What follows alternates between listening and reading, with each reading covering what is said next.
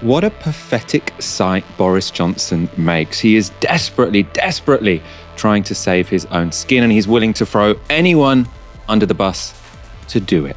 That includes his staff. Potentially, it also includes the BBC and migrants crossing the channel. All incredibly cynical, incredibly opportunistic. We're going to talk through his plan to save himself blow by blow. I'm joined by Ash Sarkar. How are you doing, Ash? I'm very well, thank you, Michael. I'm here for Operation Red Meat, baby. That's me, you, quality content. Operation Red Meat and Operation Save Big Dog. We're also going to talk about a Prince Andrew story, the very cynical legal argument he is using. And actually, most of the show is devoted to the various cynical plans to save Boris Johnson. Britain hates Boris Johnson, but to save his skin, the Prime Minister apparently has two last-ditch plans. The first is called Operation Save Big Dog, apparently a name he came up with himself. Operation Save Big Dog involves sacrificing the smaller dogs in Downing Street to save the leader of the pack. The other plan has been titled Operation Red Meat. That one involves announcing a bunch of right-wing policies to distract Tory backbenchers and attempt to move the public conversation along. Before we go into detail about both of those plans, some proof Britain really does hate Boris. According to YouGov, 72% of the public have an unfavourable opinion of Boris Johnson. Only 20% have a positive one. That gives him a net score of -52, which, as this chart from the Times shows, is lower than Theresa May's worst ratings and almost as bad as Corbyn's worst score. We know how harangued and attacked he was by the press. For more fine-grained analysis of voters' opinions of Boris Johnson, we can look to focus groups. James Johnson is a former Downing Street pollster who now runs a PR company. He tweeted about a focus group he conducted in the so-called Red Wall this weekend. 3 of the quotes he picked out from participants were, "It's the fact that he lied. If he turned round and said, 'Yep, I've done it, I'm sorry,' that would have been okay. But he lied. What else has he been lying about?" Someone else said, "I think he's completely lost everyone's trust. My concern is, if all the Conservatives are now standing behind him, do we have the confidence in them? Are they just going to sweep it all under the rug too?" And then James Johnson says, "Everyone had voted Tory in 2019 in this focus group. Asked if they would vote for Boris again now. Not one person put their hand up." So the whole focus group, which was people who voted Conservative in 2019, none of them are going to vote Tory. Given all that, the rescue plans better be pretty damn good. For more details on those, we can look to the Sunday Times. In terms of blaming staffers, Tim Shipman reported on a meeting held last week in Number 10, where he writes, "Johnson did not rant, but made it clear he was furious with his team. He had a massive go at them for failing to sort things out," one of those present told a friend. And then a quote, "He made it clear he thought they had let him down. Boris's view is that he is not to blame, that everyone else is to blame." No surprises there. In terms of who will be sacrificed, the Sunday Times report that Martin Reynolds, Johnson's principal private secretary, who sent an email inviting staff to bring your own booze to a Number 10 lockdown busting party, is expected to leave, along with his deputy, Stuart Glassborough. Dan Rosenfield, the chief of staff, and some members of the communications team are also living on borrowed time. Rosenfield is accused of approving the claim that there were no parties in Number 10. Boris is preparing to lay down the lies of his staff to save his own, said one MP close to Number 10. It will be the night of the long scapegoats. Now for Operation Red Meat. So the name of this plan was apparently coined by Nadine Dorries, who said in a cabinet meeting, "Stop talking about dead cats and start throwing some red meat on the green benches." The green benches being a reference to the backbenches that the MPs sit on, or all MPs. And lo and behold, Sunday saw a flurry of right-wing policy briefings from the government, including a plan to end the BBC licence fee, which we'll talk about later, and another story about bringing in the military to stop migrants crossing the channel. On the latter, the Times was happy to play ball and give this vague briefing, which has already been suggested multiple times, its front page splash. The cynicism of it all is incredibly transparent, but speaking to the BBC, Education Secretary Nadhim Zahawi denied there was any relationship whatsoever between Boris Johnson's woes and a flurry of policy announcements. That doesn't happen overnight. You can't just conjure up those things on a weekend. All that work takes weeks and months to deliver. It's interesting that you completely deny that there's an Operation Save Big Dog, and then you talk us through exactly the things that apparently were on that list to try and save the big dog. But Dan, they're on the list because these are the government's manifesto. These are priorities. The Prime Minister is focused on delivery. That is why they're on the list. They're not on the list because we made them up this weekend. That's my point. Ash, we will be going through, in some more detail, the various elements of Boris Johnson's pretty desperate rescue plans. But what's your broadest take on what we've learned this weekend? Well, in a way, they were both right in that exchange. This is nothing new. The talk of military being used in asylum seeker pushbacks has been going on for months. The attacks on the BBC, hanging the sword of Damocles over the licence fee. Again, this has been a characteristic part of the Johnson premiership. So Nadhim Zahawi is right in the sense that this is nothing new. The BBC host was completely correct in saying this was a very cynical ploy to remind the two bits of Johnson's base of what it is he says he's going to deliver. Now, we're going to go into the specifics, but I just think it's important to take that broad view of it. These are two policy announcements which are targeted at the two foundational parts of Johnson's support. The first being migrant pushbacks. That is really speaking to that very authoritarian, nationalistic, and I would think deeply racist part of the Conservative base, who look at asylum seekers, particularly those who've made it across in small boat crossings, and they feel nothing but disdain and disgust. Now, that's not because these people are uniquely bad people. And it's not even because the people looking at them are uniquely bad people. It's because we have had a consistently anti-migrant perspective in the national media for decades now. So this is building on a mood that has already been there. So really it's reminding, some of your older, more conservative, more reactionary voters who live outside of big cities saying, remember, we hate the same people you hate. We're going to have that Australian style border force with offshore detention. We're going to be as mean and nasty as possible. Don't you forget about that. The second thing, of course, is these threats made over the future of the BBC. Now, the audience for that isn't necessarily the public. Of course, there's a huge amount of variety of opinion about the value of the BBC, how should it be funded, so on and so forth.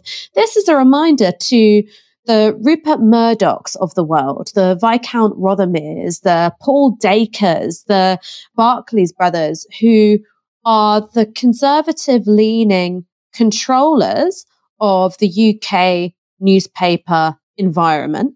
73% of UK newspapers are controlled by conservative supporting billionaires and saying, look, don't forget, I'm your guy. If you prop me up, ease off just a little bit on the tenor of the coverage, I will go for this institution which you deplore and you have hoped would be privatized, eliminated, broken up for decades. So that's what these two announcements are fundamentally about. The other thing that they do is they bring into play two of Boris Johnson's staunchest supporters left in the cabinet. Where's Rishi Sunak? He's not piping up to defend the Prime Minister because, of course, he wants to take over his job. You're also not seeing anything super supportive or hyper visible from Liz Truss either. But who you do have are, of course, Home Secretary Priti Patel. The stuff about military pushbacks has been very much in line with what she wants to do for a very long time. And you've got new Culture Wars Secretary Nadine Dorries, who's perfectly happy being the kind of attack dog of the Johnson government taking on the BBC. Again, somebody who we've seen in those leaked WhatsApp messages privately do this for those WhatsApp messages because they're essentially now press briefings by another name, privately trying to rally support amongst Conservative MPs. So these are reminders to two bits of his base. They bring in two of the only supporters that he really has left. And in a way, it does show how isolated the Prime Minister's become. Because Nadine Dorries probably wouldn't get a job in a Rishi Sunak cabinet. Ash, there, you've talked about the big guns who aren't coming out in favour of Boris Johnson, but silence is better than what Dominic Cummings is doing. So he tweeted today, updated blog, Prime Minister was told about the invite. He knew it was a drinks party. He lied to Parliament. right? And then he's got a screenshot of his blog which says, MPs should focus on the basics. The Prime Minister's personal private secretary invited people to a drinks party. The personal private secretary was told to cancel the invite by at least 2 people. He checked with the PM whether the party should go ahead. The PM agreed it should. They both went to the party. It was actually a drinks party. The PM told MPs repeatedly that he had no idea about any parties. He goes on, the events of 20th May alone, never mind the string of other events, mean the PM lied to Parliament about parties. Not only me, but other eyewitnesses who discussed this at the time would swear under oath this is what happened. And this is very significant for a number of reasons. Firstly, because Boris Johnson's argument is he just wandered outside. What he should have done is sort of told people to go inside, but he didn't want to be a party pooper, etc., etc. This is saying people literally warned him this party should not go ahead, and Boris Johnson said, no, let's do it anyway. So that obviously just makes him look much more guilty than his own narrative does. The other reason this is very problematic for Boris Johnson is because if he's lied to Parliament, he's broken the ministerial code. And so if he's told Parliament, I didn't know that this was a drinks party, and actually he'd rubber stamped the idea of having a drinks party, then that all collapses. Whether Sue Gray will be interviewing Dominic Cummings is something which has not yet been announced, but I would hope that she would consider him to be a relevant party to this investigation. Look, we both love a chatty patty, Michael. We love a chatty patty. And Dominic Cummings is the chattiest of them all. Some say silence is violence. Dominic Cummings says, no, violence is violence. And I'm going to show you just how. I think that what we can see from Dominic Cummings is that he wants that second shot, I think, at being on camera, in front of MPs, potentially a select committee or some kind of other inquiry, gunning for Boris Johnson again. That's why he's saying, I will swear under oath, practically begging Sue Gray to come knocking on his door, because he made that now almost forgotten appearance in front of the select committee talking about the government's COVID response. He had some pretty damning things to say about the culture within Downing Street, the Prime Minister being paralysed by indecision, the levels of incompetence. Of course, Dominic Cummings can't be wholly trusted on that. Within the frame, predominantly, was Matt Hancock and Boris Johnson. Less so in the frame were Cummings' allies, Sunak or Michael Gove. Funny that. But it didn't stick in the same way. You'd have watched that committee performance and would have said that would be a career-ending moment for any other prime minister. A former special advisor, right-hand man, and many would say the ideological architect of your premiership turning against you in so spectacular a fashion, that would be the end of anybody else. But Boris Johnson, as we've seen, is more than willing to tough it out.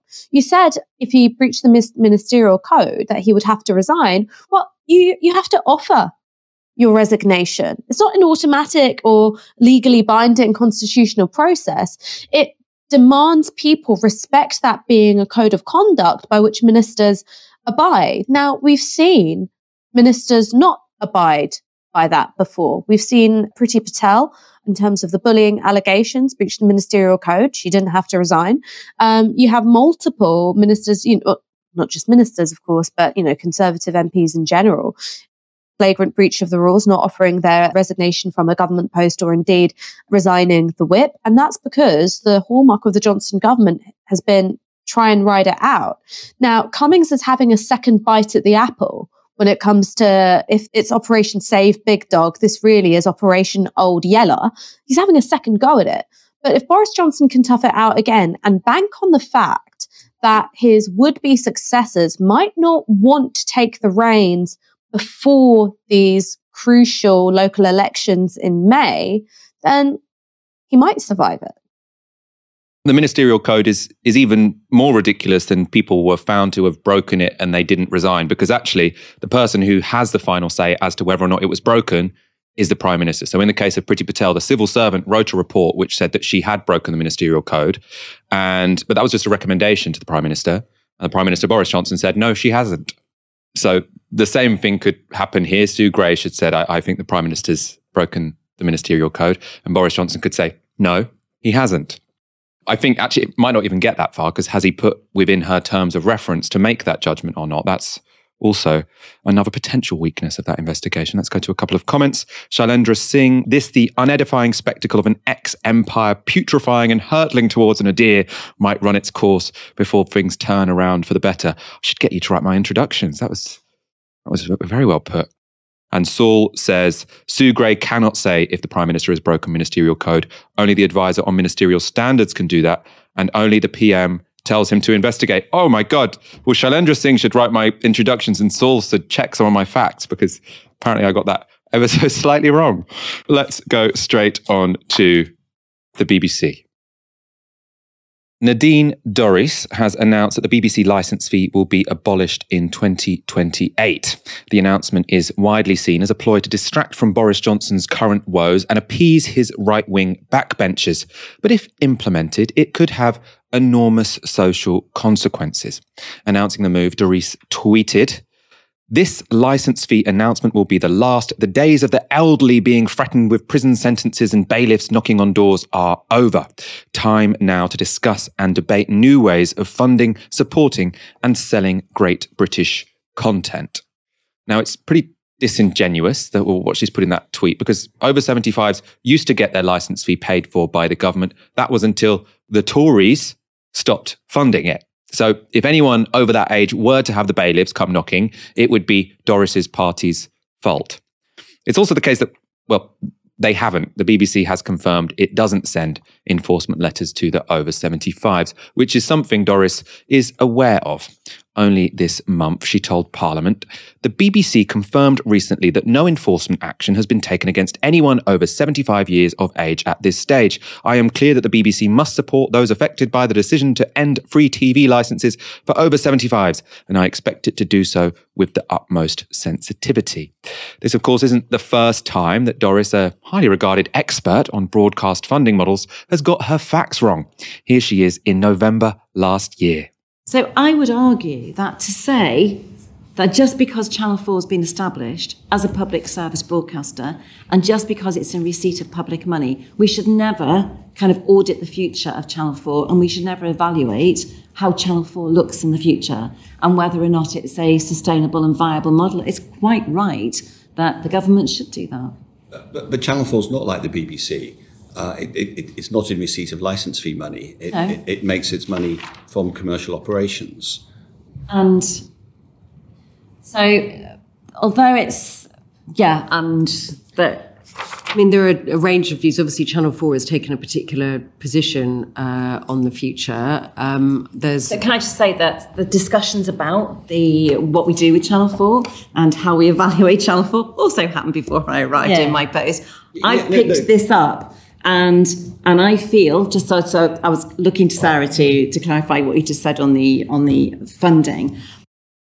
That never gets old. I love that clip. It is, of course, unlikely this move by Nadine Dorries is genuinely motivated by any concern for the elderly or the police knocking on anyone's door. Far more likely, this is the Conservatives kind of annoyed that the BBC is not always towing the preferred government line. They usually do. They usually tow the establishment line at least, but not always the government line, and they're pretty pissed off about that. On the day of the announcement, Kate Hoey spoke to the Rupert Murdoch-owned Talk Radio. Yes, I think there's no doubt about it, and even the new Director General accepted that there was a kind of culture within the BBC that was making it very difficult for other ideas and other views other than what would be assumed to be the kind of metropolitan liberal view. And I'm afraid that that's what comes across, not just in Brexit. And I have to say, I don't think they're campaigning against Brexit, even though we've left, has given, they've still got this mindset that something might happen and we might be able to go back in again. But I think you're right that there is a need for good quality programs. But of course, so many areas now of our coverage are covered by other channels extremely well. I mean, news now, I have to say, I do not watch BBC News anymore because I don't want to listen to half an hour of sort of almost opinion. Tory MP Lee Anderson also made an appearance, this time on a private broadcaster controlled by 4 shareholders, 3 of whom reportedly live in the Emirates. That's GB News. I grew up in the 70s in Ashfield, And at the time, the BBC was a place of comfort. It was a TV station that we trusted. I watched, programs like Grange Hill and Blue Peter and the Newsround, and you felt safe watching anti-Beeb. But it's been quite clear over the past 10, 15 years that it's not anti-Beeb anymore. It's just anti-government, anti-establishment, well, say anti-establishment, anti-conservative establishment, and they will do anything they can to have a pop at government, have a pop at Boris, have a pop at people like me. And quite frankly, if people want to watch this rubbish, then let them have that choice, that personal choice, whether to pay for it or not. It is, however, not just sections of the right who have problems with the BBC. We all remember how they spent 5 years producing slanderous coverage of Jeremy Corbyn. Of that, there are too many examples to count. We've covered lots of them on Novara Media. I want to show you one particularly surreal clip, though. This went viral on Twitter this weekend. It's from Newsnight in 2016. The week that J.K. Rowling went to war with the Corbynistas on Twitter over who should lead the Labour Party, we thought that getting into a scrap with one of the country's most influential authors probably wasn't a good idea, as we discovered when Warner Brothers gave us a sneak peek of the next Harry Potter movie. Good night. Tell the truth! What do you see? Let me speak to him. Master, you are not strong enough. I have strength enough for this.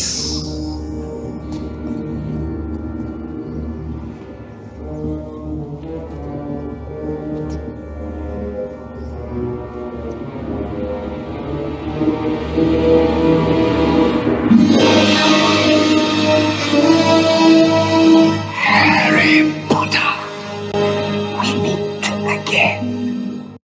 Jeremy Corbyn as Lord Voldemort. It's not particularly subtle. Ash, I'm sure we've all got somewhat ambivalent feelings towards the BBC. What should we make of this announcement from Dorries? Can I just very briefly touch on that segment? I don't know. It's not the clip that must not be named. The clip that must not be named.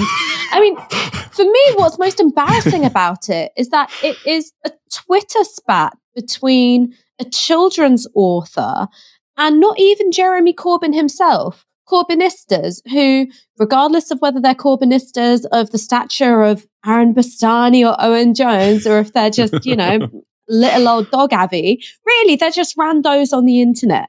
Just randos on the internet. And I think it demeans programme of Newsnight stature to cover what is essentially a Twitter fight between a children's author and randos with that level of coverage. I just think it's embarrassing. But of course, the BBC, in terms of its political coverage, its current affairs coverage, is not biased to the left in any way, shape or form. And I could talk about that in terms of my own personal experiences and anecdotes. I remember being on a Politics Live panel where it was myself, Philip Collins, not the drummer from Genesis, but the former Blair speechwriter, Kwasi Kwarteng of the Conservatives, I believe Miranda Green from the Liberal Democrats. And there was a segment called Are the Hard Left Uniquely Nasty? And everybody turned on me. Absolutely everybody turned on me. And I was like, I'm not enjoying that Marxist twin conspiracy that flag Twitter go on about. This actually feels pretty damn hostile. And you can also back it up in terms of statistics. The majority of BBC news stories, and this is also true for the entirety of the broadcast news environment, have their origins in right-wing newspapers. And I do think that there's a problem that an organisation of the BBC's size doesn't seem to be breaking an awful lot of hard news stories. And in fact, lots of its so-called breaking stories were lobby stories. It was just people WhatsApping Laura Kuenssberg. So I do think that there are big problems with this news and current affairs programming, but those aren't the problems, so-called, which are being identified by the authoritarian and reactionary right. Kate Hoey, Lee Anderson, Nadine Dorries, whatever it was that catapulted them to this level of public life, certainly wasn't intelligence. Those are three people who took to broadcast today in order to insult the intelligence of the audience and indeed actively mislead them. It's simply not the case that what the BBC used to be was comforting Auntie Beeb and now it's, sort of scary woke apocalypse. It's also sort of weird that Lee Anderson goes, oh, when I was a child, it was all Blue Peter and now I'm an adult. It's, things like Newsnight, Panorama. It's very scary. Yeah, no wonder you felt really safe in the 70s. You were a child watching children's programming. As for the stuff about the the BBC supposedly campaigning against Brexit. That's pure fantasy. And Nadine Dorries, I mean, come on. She doesn't even know what's in her remit. Her ability to talk with any authority about public service broadcasting is a joke. She is one of the most underqualified cabinet ministers I can think of in my lifetime. It's almost like a Trump appointment. Here's somebody who mouths off on Twitter, and then you give them one of the biggest government departments you can find to run, simply because you quite like them as a media performer and an attack dog. I do just think it's important to say that I don't necessarily think that this is set in stone, this is going to happen. The date of 2028 is far away. What this is signalling to those right-wing papers that it's not going to be Boris Johnson trying to save his premiership by pally-pallying with the BBC. It's going to be by attacking it. Now, as for the BBC, sorry, I know I said that I was going to wind up, but I do just have this one last thing to say. The BBC as an organisation is suffused with conservative supporters at the executive level. You could have that be Tim Davie, Nick Robinson, who's, of course, chief interviewer for the Today programme, the flagship political radio broadcast, used to run his university Conservative Party. This is not Novara Media and bigger offices, Michael. And this isn't just right-wing from the perspective as me and you, who would talk about the Blairite tradition as being right-wing. This is objectively right-wing. But the BBC traipsing after the Conservative Party has not been enough to ensure a guarantee of its survival. So if we want to talk about what the future of the BBC is, we can talk about different funding models, what's appropriate, sure. But nothing is going to work unless the BBC is capable of speaking up in the interests of its own survival. It cannot be neutral on the issue of its own survival, and it cannot negotiate with or kowtow to those who would kick its head in, quite frankly. As far as I'm concerned, Ash, that comment about Lee Anderson gave you the right to talk for it as long as you wanted. That was hilarious. I think Blue Peter is still around, right? He could just watch it if that's what makes him feel comfortable, but I'll check that in a moment. What will replace the licence fee is as yet unspecified, and the government are saying that now the ball is in the BBC's court. They should come up with the shape of a new settlement, some new funding model that will be more acceptable to the government and, in the government's word, the public. Now, that could be from general taxation. That would risk the government having even more influence if they're able to turn the taps on and off in a more direct way than they currently are. It could also be via a subscription service like Netflix or Amazon. Potentially more likely, it could be a bit of both. Now, the comparison with subscription services has got lots of people debating whether the BBC's current offer is or isn't value for money. A BBC licence currently costs £159 a year, which is £13.25 a month, or 43p a day. Of course, I should have said the TV licence fee instead of the BBC licence fee. Dan Walker hosts BBC Breakfast and presumably does think it's value for money. On Sunday, he tweeted 43p per day and then shared this graphic which shows iPlayer, BBC Sounds, BBC Scotland, all of the radio stations, CBBC. The point he's making is essentially you get a lot for that money. That hasn't had a positive reaction from everyone. Julia Hartley-Brewer, who works at Talk Radio, so a Rupert Murdoch stable, she tweeted that same graph with lots of those crossed out. She says, I pay the BBC licence fee, and these are the only services I ever use. Good value for money, with a shrug. And she's crossed out everything other than BBC iPlayer, BBC One, BBC Two, BBC News, BBC Parliament, BBC Radio 4, and BBC Radio 5. And there are, I suppose, a couple of things to say about that tweet from Julia Hartley-Brewer, which is one, the whole point of the BBC having a variety of output is that some people are going to watch some of it and other people are going to watch other bits of it. It's not intended that everyone watches all of it. You can't say the NHS isn't worthwhile because I didn't get cancer. I had a stroke. Just because you had a stroke doesn't mean that the NHS isn't value for money, because the whole point of it is it services the diversity of our needs. The other point is that iPlayer, BBC One, BBC Two, BBC Parliament, Radio 4, Radio 5, that's actually quite a lot of content that Julia Hartley-Brewer consumes, especially with iPlayer, which is all of the visual content that the BBC produces. To me, sounds like Julia Hartley-Brewer consumes about what accounts for 90% of the BBC's budget. Ash, I suppose regardless of Julia Hartley-Brewer and what she thinks, do you think the BBC is value for money? Do I think the BBC is value for money? I think that's a wrong way to phrase the question, because the obvious answer is yes, but that's not a particularly good answer. And I don't think that tells you very much about what challenges the BBC face going into the future. 43p a day to support that range of content, that range of platforms is obviously very, very good. What isn't so good is that it doesn't seem to me that the BBC has really adapted the changing viewing habits of the streaming world. So the average age of the BBC viewer, and indeed the BBC Radio 4 listener, is going up. And you have this, huge audience of much younger streamers, many of whom, I'm afraid to say, probably don't pay the license fee. So how you engage those people? Well, sure, making really quality, in particular fictional content, is one way of doing it. I personally would take any one of the BBC dramas over the native content made for and streamed on Netflix or Amazon alone. I think that even though they clearly have the budget, they haven't delivered on the quality. You can really pick from a handful of really quality prestige streaming series, whereas the BBC is knocking out 2 or 3 of those every quarter. That's quite a phenomenal rate if you're, like me, really into fiction of middle-class people being miserable in palatial homes. I love it. But the challenge is picking up younger viewers and also rebuilding some support for its current affairs and news programming. Like I said, the BBC, when it comes to other news organisations, doesn't seem to break that many stories. It's following the lead from newspapers. So I would like to see a lot more money put towards investigations, towards breaking stories, and towards putting them out in a way which can engage new audiences. You do have, in terms of media audiences, a hugely frustrated nation.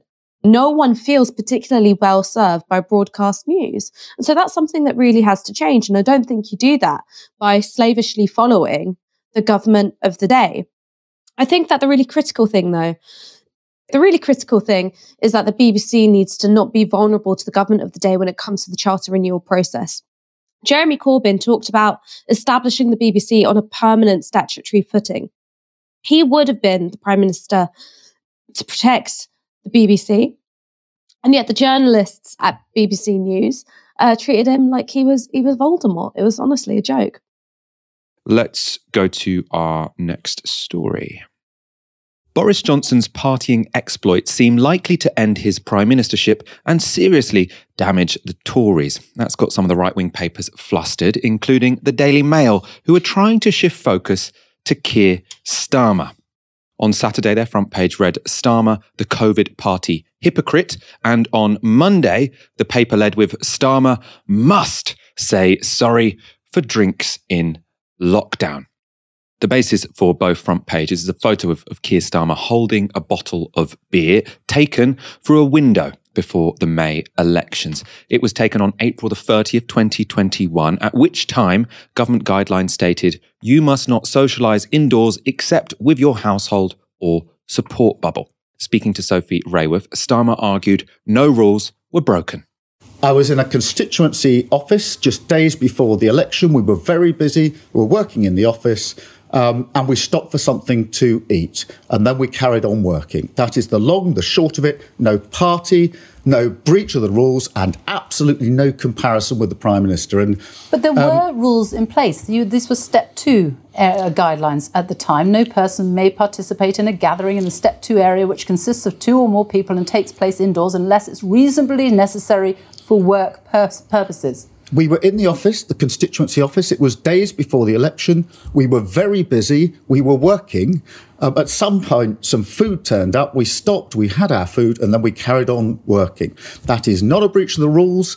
It's not a party, and it is no comparison to the Prime Minister. Drinking a beer, is that reasonably necessary for work purposes? We'd stopped to eat a takeaway whilst we were working in the office, and then we carried on. This was, just to put it in context, this was about a few days before the May elections. We were really busy. We'd been at it all day on Zoom calls. We were doing members' calls from that very office. We stopped because food arrived, and then we carried on. There were rules in place, and the guidance, the workplace guidance that was in place at the time. Participants should physically attend meetings only where reasonably necessary. There should not be any sharing of food and drink by staff who do not share a household. Well, Sophie, trying to persuade anybody that stopping to have some food when you're in the office all day working is a breach of the rules is just not going to wash. And it shows just how far the Conservatives are sinking, that they're trying to pretend there's some sort of comparison between this and the industrial scale partying that the Prime Minister's been up to.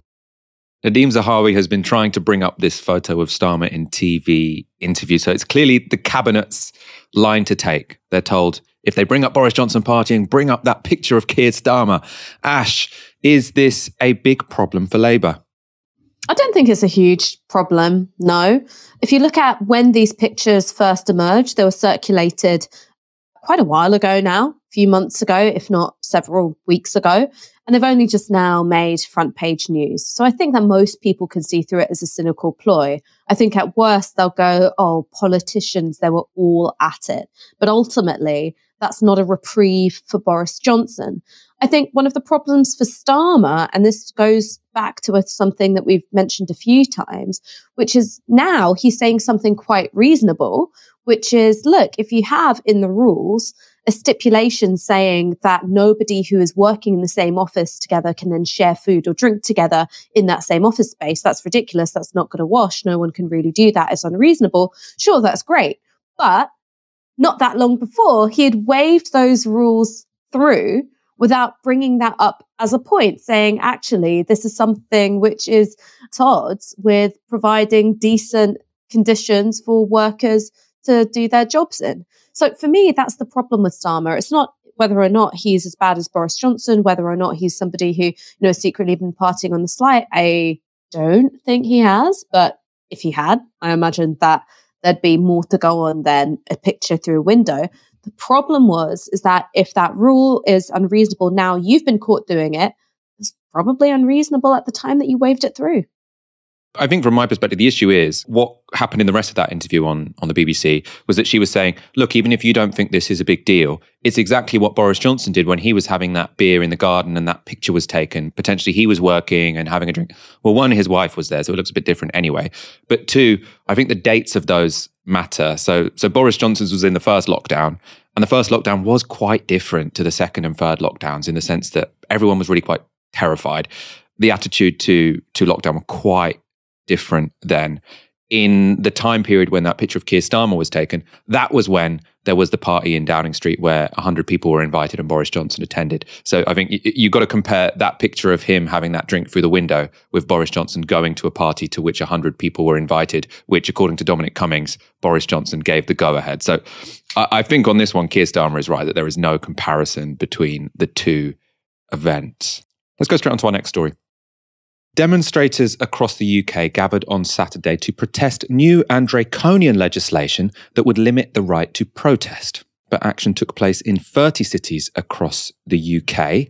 So people were chanting, "Kill the bill," and demonstrators were opposing the Police Crime Sentencing and Courts Bill. The bill, if it passes, would rule out protests that the Home Secretary considers too noisy or demonstrations that might make members of the public feel uneasy. It also discriminates against traveller communities.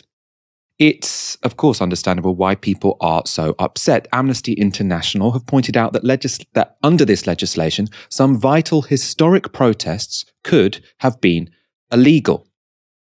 For instance, early gay pride marches were seen as disruptive and likely to cause unease to the public, especially the sight of same-sex couples kissing. The new bill would have given the police the power to arrest the participants. During the 80s, anti-apartheid protesters maintained a continuous and loud presence outside the South African embassy in Trafalgar Square. Protesters were regularly arrested, but none were penalised. Under this bill, the police and courts would have been able to jail the protesters. The bill would also allow Priti Patel to mark certain locations out of bounds for protests, in particular Parliament Square, which has been used to confront the government with public outrage on many occasions. That includes this protest organised in response to police brutality at the Sarah Everard Memorial. The draconian bill went through its first stages in Parliament last year. Boris Johnson's got quite a big majority, so he didn't have much problems. But then in December, while the bill was in the Lords, the government dumped in even more authoritarian amendments, bypassing scrutiny in the Commons. And these new amendments have been widely criticised from across the political spectrum. Speaking to the Today programme, Baroness Camilla Cavendish, now a crossbencher but formerly a Conservative peer, said this. I think it's an age-old right, Justin, that if you or I are angry or concerned about something, we can step outside our front doors and shout about it. That is protest. And what worries me about this bill is it's very widely drawn and it's very vaguely worded, and it really uses noise for the first time as a way for police to decide whether you or I are criminals. It actually extends even to one-person protests. So if you or I wanted to sit on a street corner shouting, the police now have very widely drawn powers to decide whether we are causing what they call in the bill serious annoyance or serious inconvenience. Now, that is very subjective. It's up to somebody else to decide. And I think, really, we are sleepwalking into a police state if we allow these clauses to go through. Yes, I do. Amnesty International have compared the measures being proposed to anti-protest laws in Belarus and Russia, and human rights organisation Justice has argued that the new laws would clearly breach our right to freedom of expression and assembly. Most frighteningly, this new legislation would allow the Home Secretary Priti Patel to criminalise protesters, banning them from protests for up to 5 years. The bill is being debated in the House of Lords this evening before returning to the Commons. Earlier, I spoke to one of the peers challenging the legislation, Shami Chakrabarti. What I'm really concerned about today, Part 3, these are the anti-protest provisions of the police bill, and they come in 2 parts. Now, there's the part that's already been through the House of Commons and that many people watching will have heard about. These are powers to make noise or impact grounds for the police to interfere with protests. This will include making it a criminal offence to breach police conditions, even conditions that you didn't know about. Now, all of that has been debated some time ago, last year when the bill was first published and as it went through its swift passage in the House of Commons. But Part 3 now has an additional part. This is the equivalent of a whole new bill that's been dropped into the Part 3 of the police bill at this very late stage, which is tonight, report stage in the second chamber, the unelected House of Lords.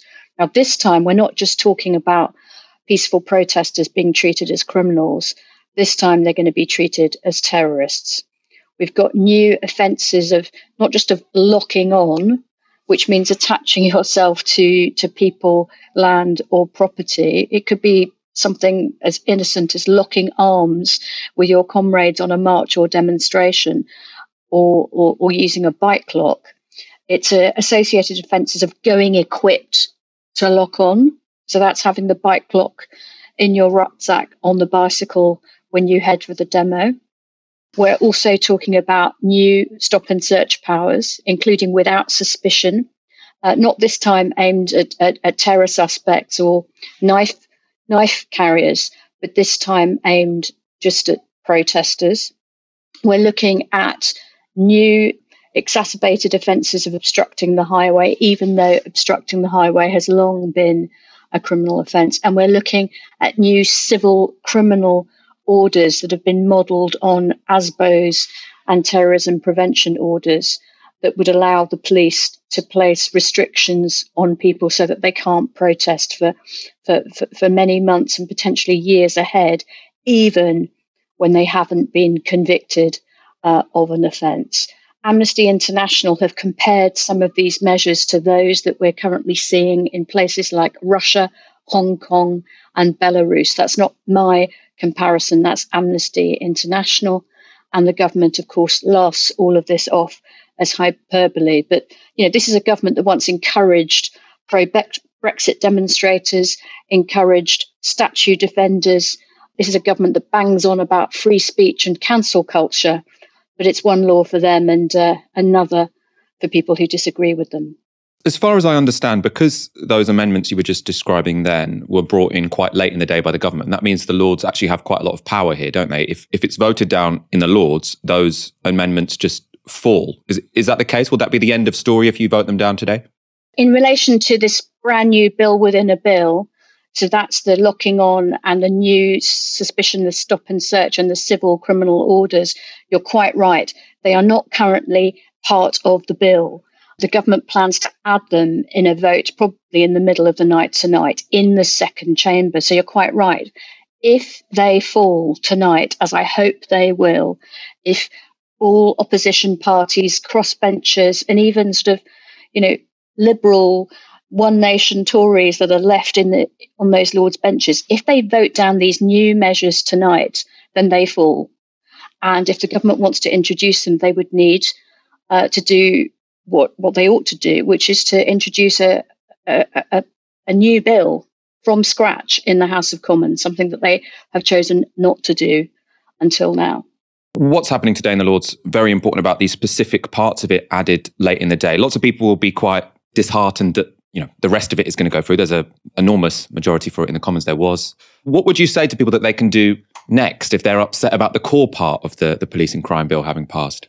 Well, I hope that the Kill the Bill movement that has developed in response to the whole of this bill, really, in no small part because as a partnership between the Black Lives Matter movement and the climate catastrophe, anti-climate catastrophe movement, including Extinction Rebellion and lots of other civil society groups. I hope that movement will continue because it obviously it's harder once measures have passed, but then there are battles to have in the courts, in public discourse as this bill becomes an act and ends up being applied. We can't just let this go, and it's a hard road. But I've seen in the past.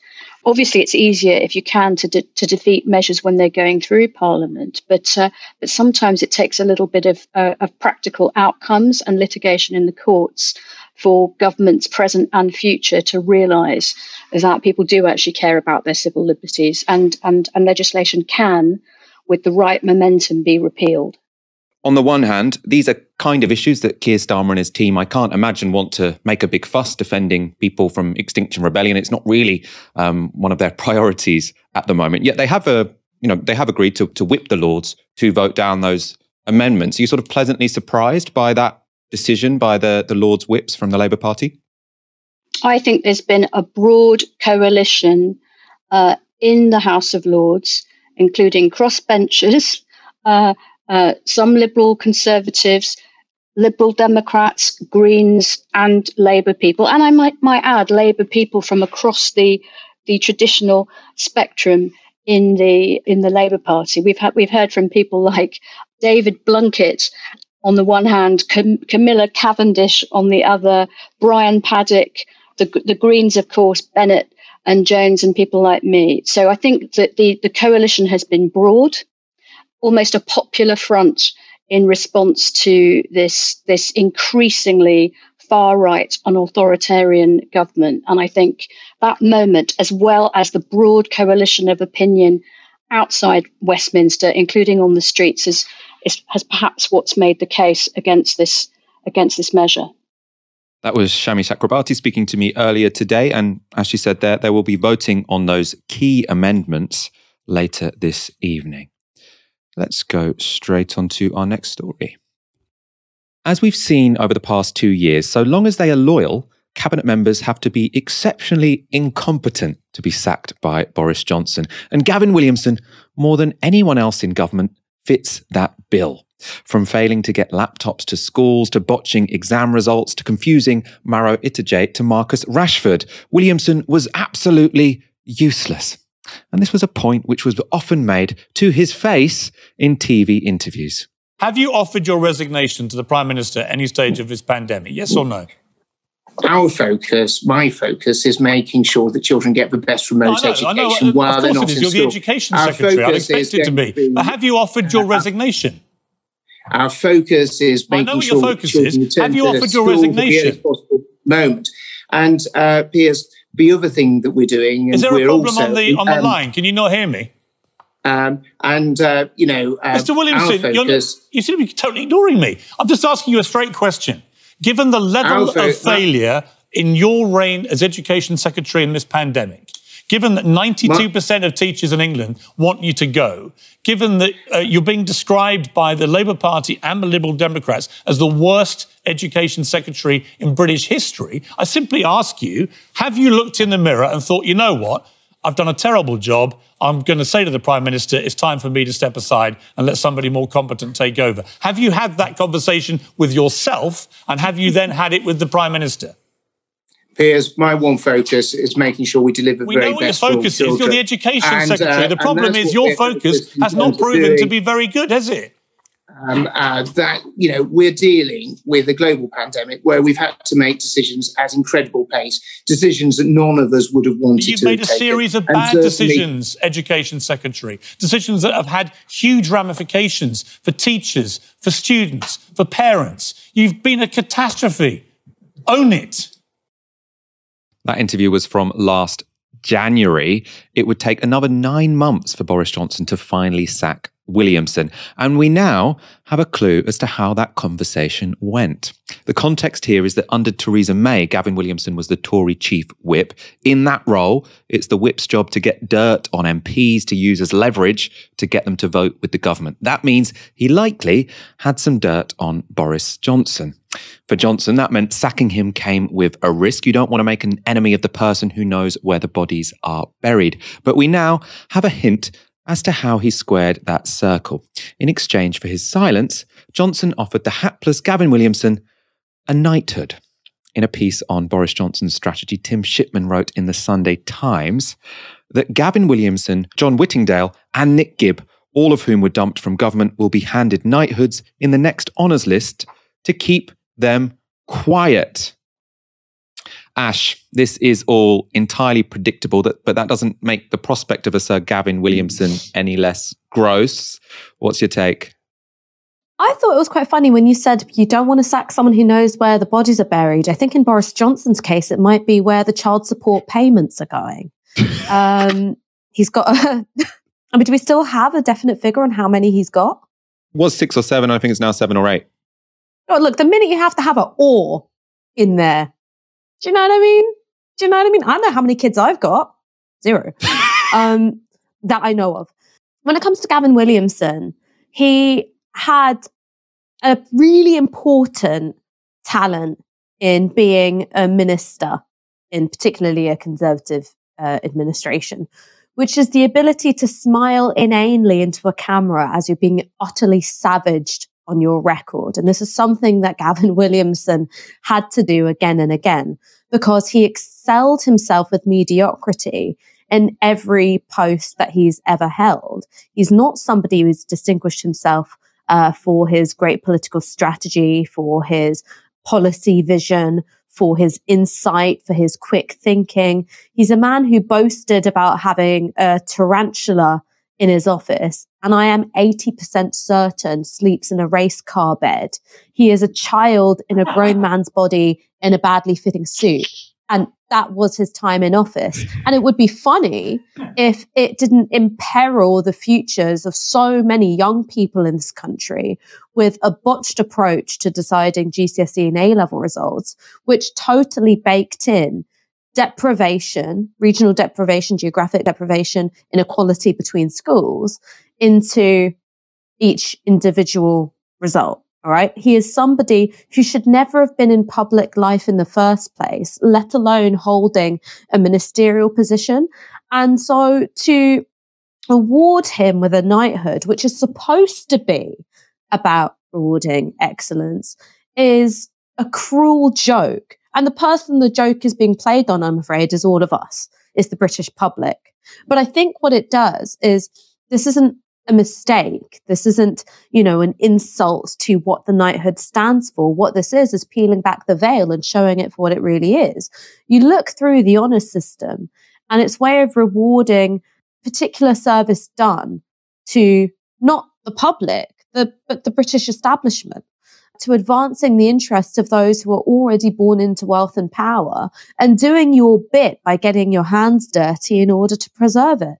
So Gavin Williamson is a man who, as you said, knows where the bodies are buried, probably, knows where the child support payments are going, definitely, and is someone whose main job as minister wasn't to push through some wonderful reform of the British education system, but was to just grin inanely as teenager after teenager popped up on your screen in tears going, that's my life plan out the window.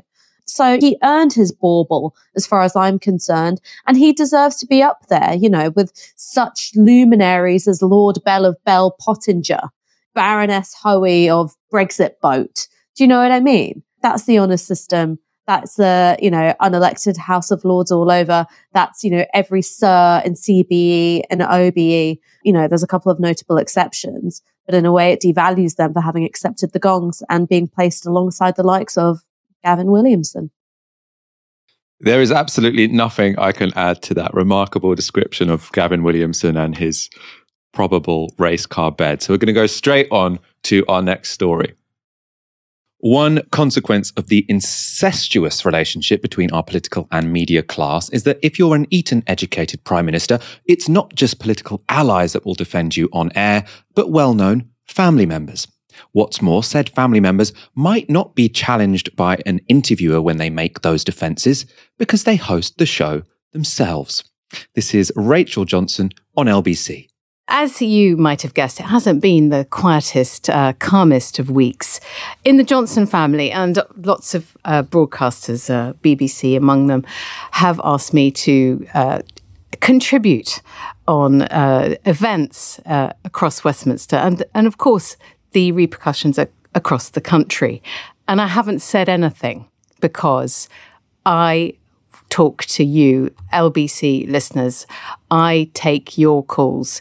And what I say, I want to say to you. And I know that what I'm going to say is going to sound a bit strange, but I didn't see much of the Prime Minister and his family during lockdown. But the times I did see him, he was completely compliant. He dotted every I, he crossed every T. If it was rule of 6, there were 6.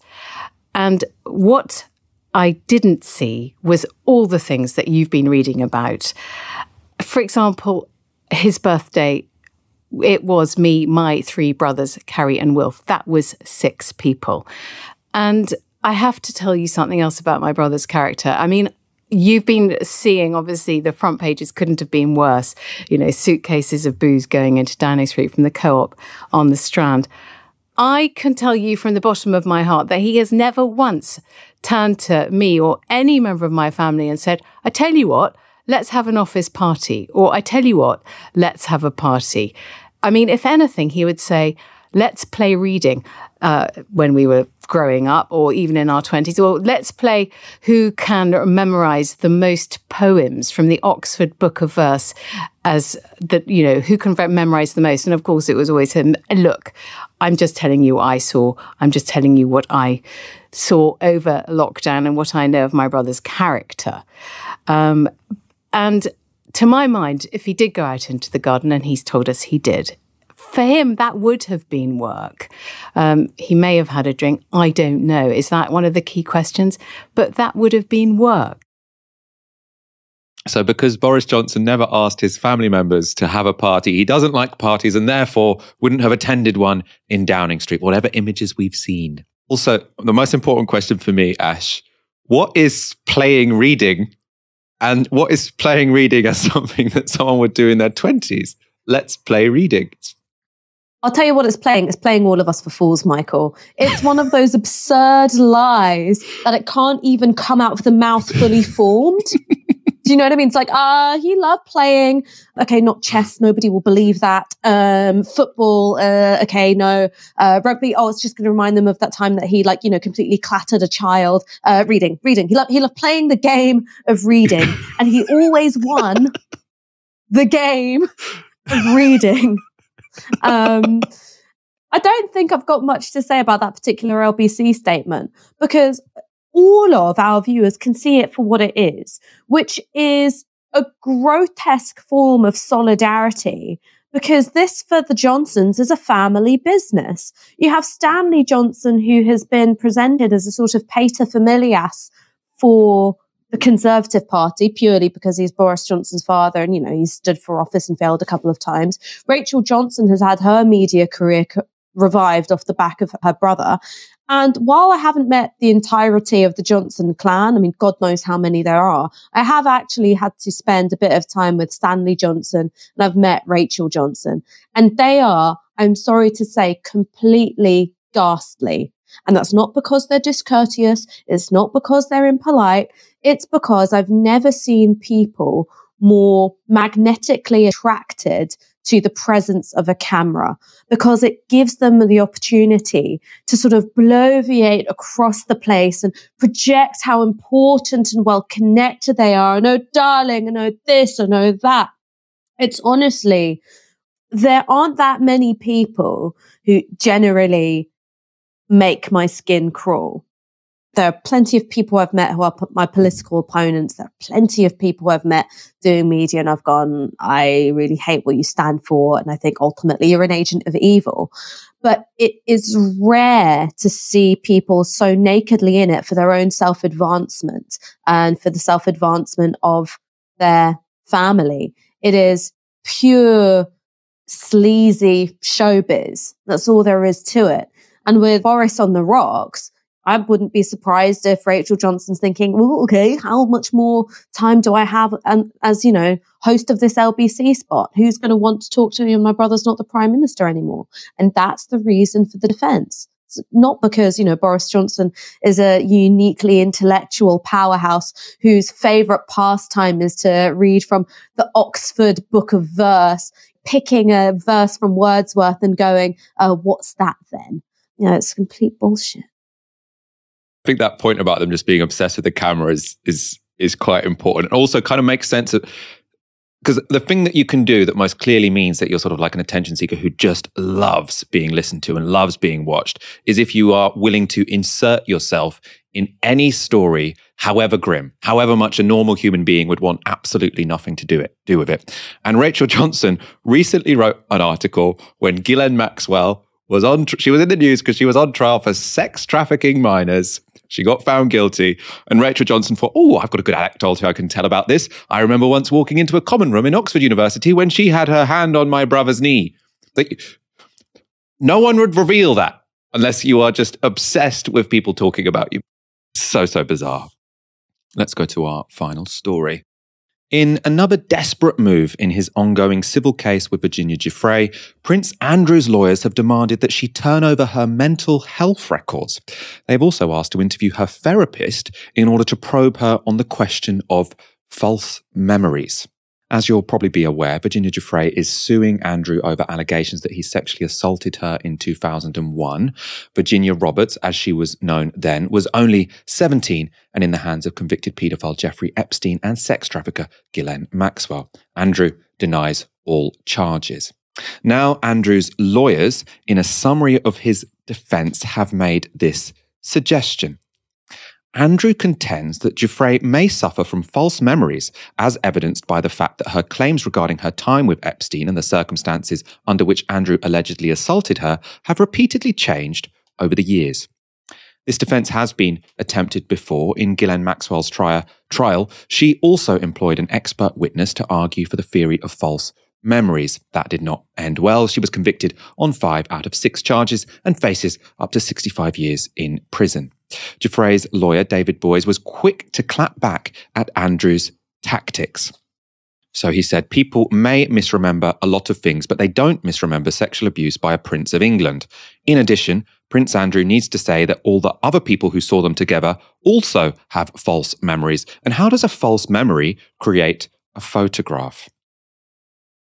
Giuffre's lawyer there referring to this notorious picture of Andrew with Virginia Giuffre allegedly in 2001.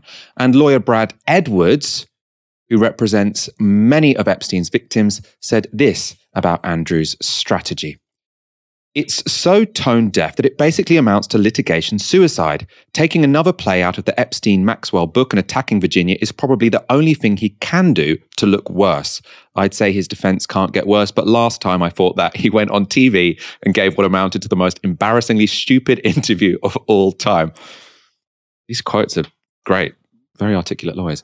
They weren't alone in finding Andrew's plan revolting. Barrister and academic Dr. Charlotte Proudman told The Times, "It's the ultimate in victim blaming. A lot of victims of abuse understandably reach out for therapeutic support. Andrew's lawyers are trying to discredit her. They are trying to find something she might have said to the psychologist that potentially undermines the claim she has made or to show potential inconsistencies. I think it's one of the lowest forms of tactics that can be used." And we also have a quote from Professor Claire McGlynn, who said, "Defense lawyers used to always put forward evidence of sexual history, and some of that has been closed off legally. Now it has moved from sluts to nuts. Instead of framing women as sluts, they try to claim they are nuts." Ash, this is, as all of those sort of statements suggest, incredibly low, isn't it? I also don't think, if we are to compare what Virginia Giuffre is saying, what Prince Andrew has gone on Newsnight to say, that she's the one telling an outlandish story. She's somebody who was trafficked by Epstein. She was somebody who ended up settling with Epstein to protect him from criminal or civil actions because he had sexually exploited her. And Prince Andrew's the one saying, "I'm physically incapable of sweating. I couldn't have possibly sexually abused this girl because I was at Pizza Express at the time for a birthday party that nobody can seemingly remember me having attended." So if you want to talk about outlandish stories, which might be a figment of the teller's imagination, Virginia Giuffre isn't the person I would pin for that. Now, just to talk about the issue of false memories very briefly, this is also a misuse of something that courts and psychologists had to become aware of, because false or implanted memories haven't really tended to be just somebody is mistakenly operating on the belief that they were abused and no such thing happened. It tends to be something that happens either with an awful lot of coaching. So somebody is told again and again by somebody else, you were abused, probably when they were a child, or being told that they were abused when they were a child. Or there are a few cases, I think in the 80s and 90s, where the issue of repressed memories of abuse became something of a fad in the psychology world.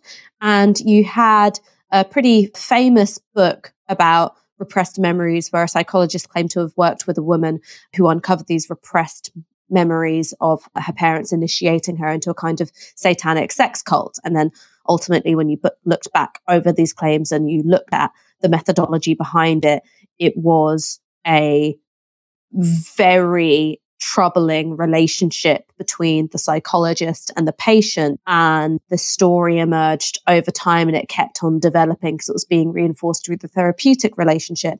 So yes, false memories can exist. Yes, implanted memories can exist, but not so often when you've got somebody saying that the abuse that happened to them, happened to them when they were a minor, but they weren't in early childhood at that stage where you can't really remember things. You can remember snatches of feelings and, bits of events, and there's kind of a lot of fuzzy material to work with. Or it happens over an awful lot of time of the story being worked through between, somebody in a vulnerable position and somebody who's more in a position of power, whether that's somebody doing outright coaching, like a parent, for instance, or a psychologist, somebody who you're very vulnerable with in the therapeutic relationship. So this is a complete misuse of this real thing that can happen. And it looks incredibly cynical to me. And the reason why I know all this, because my mother's a social worker. We're going to wrap up there. And we've ended on an incredibly serious topic. But I have to say, Ash, you have made me laugh so much this evening. So on the stories that weren't quite as serious as that final one, I have to just say thank you for the joy you've given me today. And thank you as ever for joining me on tonight's show. Thank you so much for watching Tysky Sour tonight. We'll be back on Wednesday at 7 p.m. You've been watching Tysky Sour on Novara Media. Good night. This broadcast is brought to you by Novara Media. Go to novaramedia.com/support.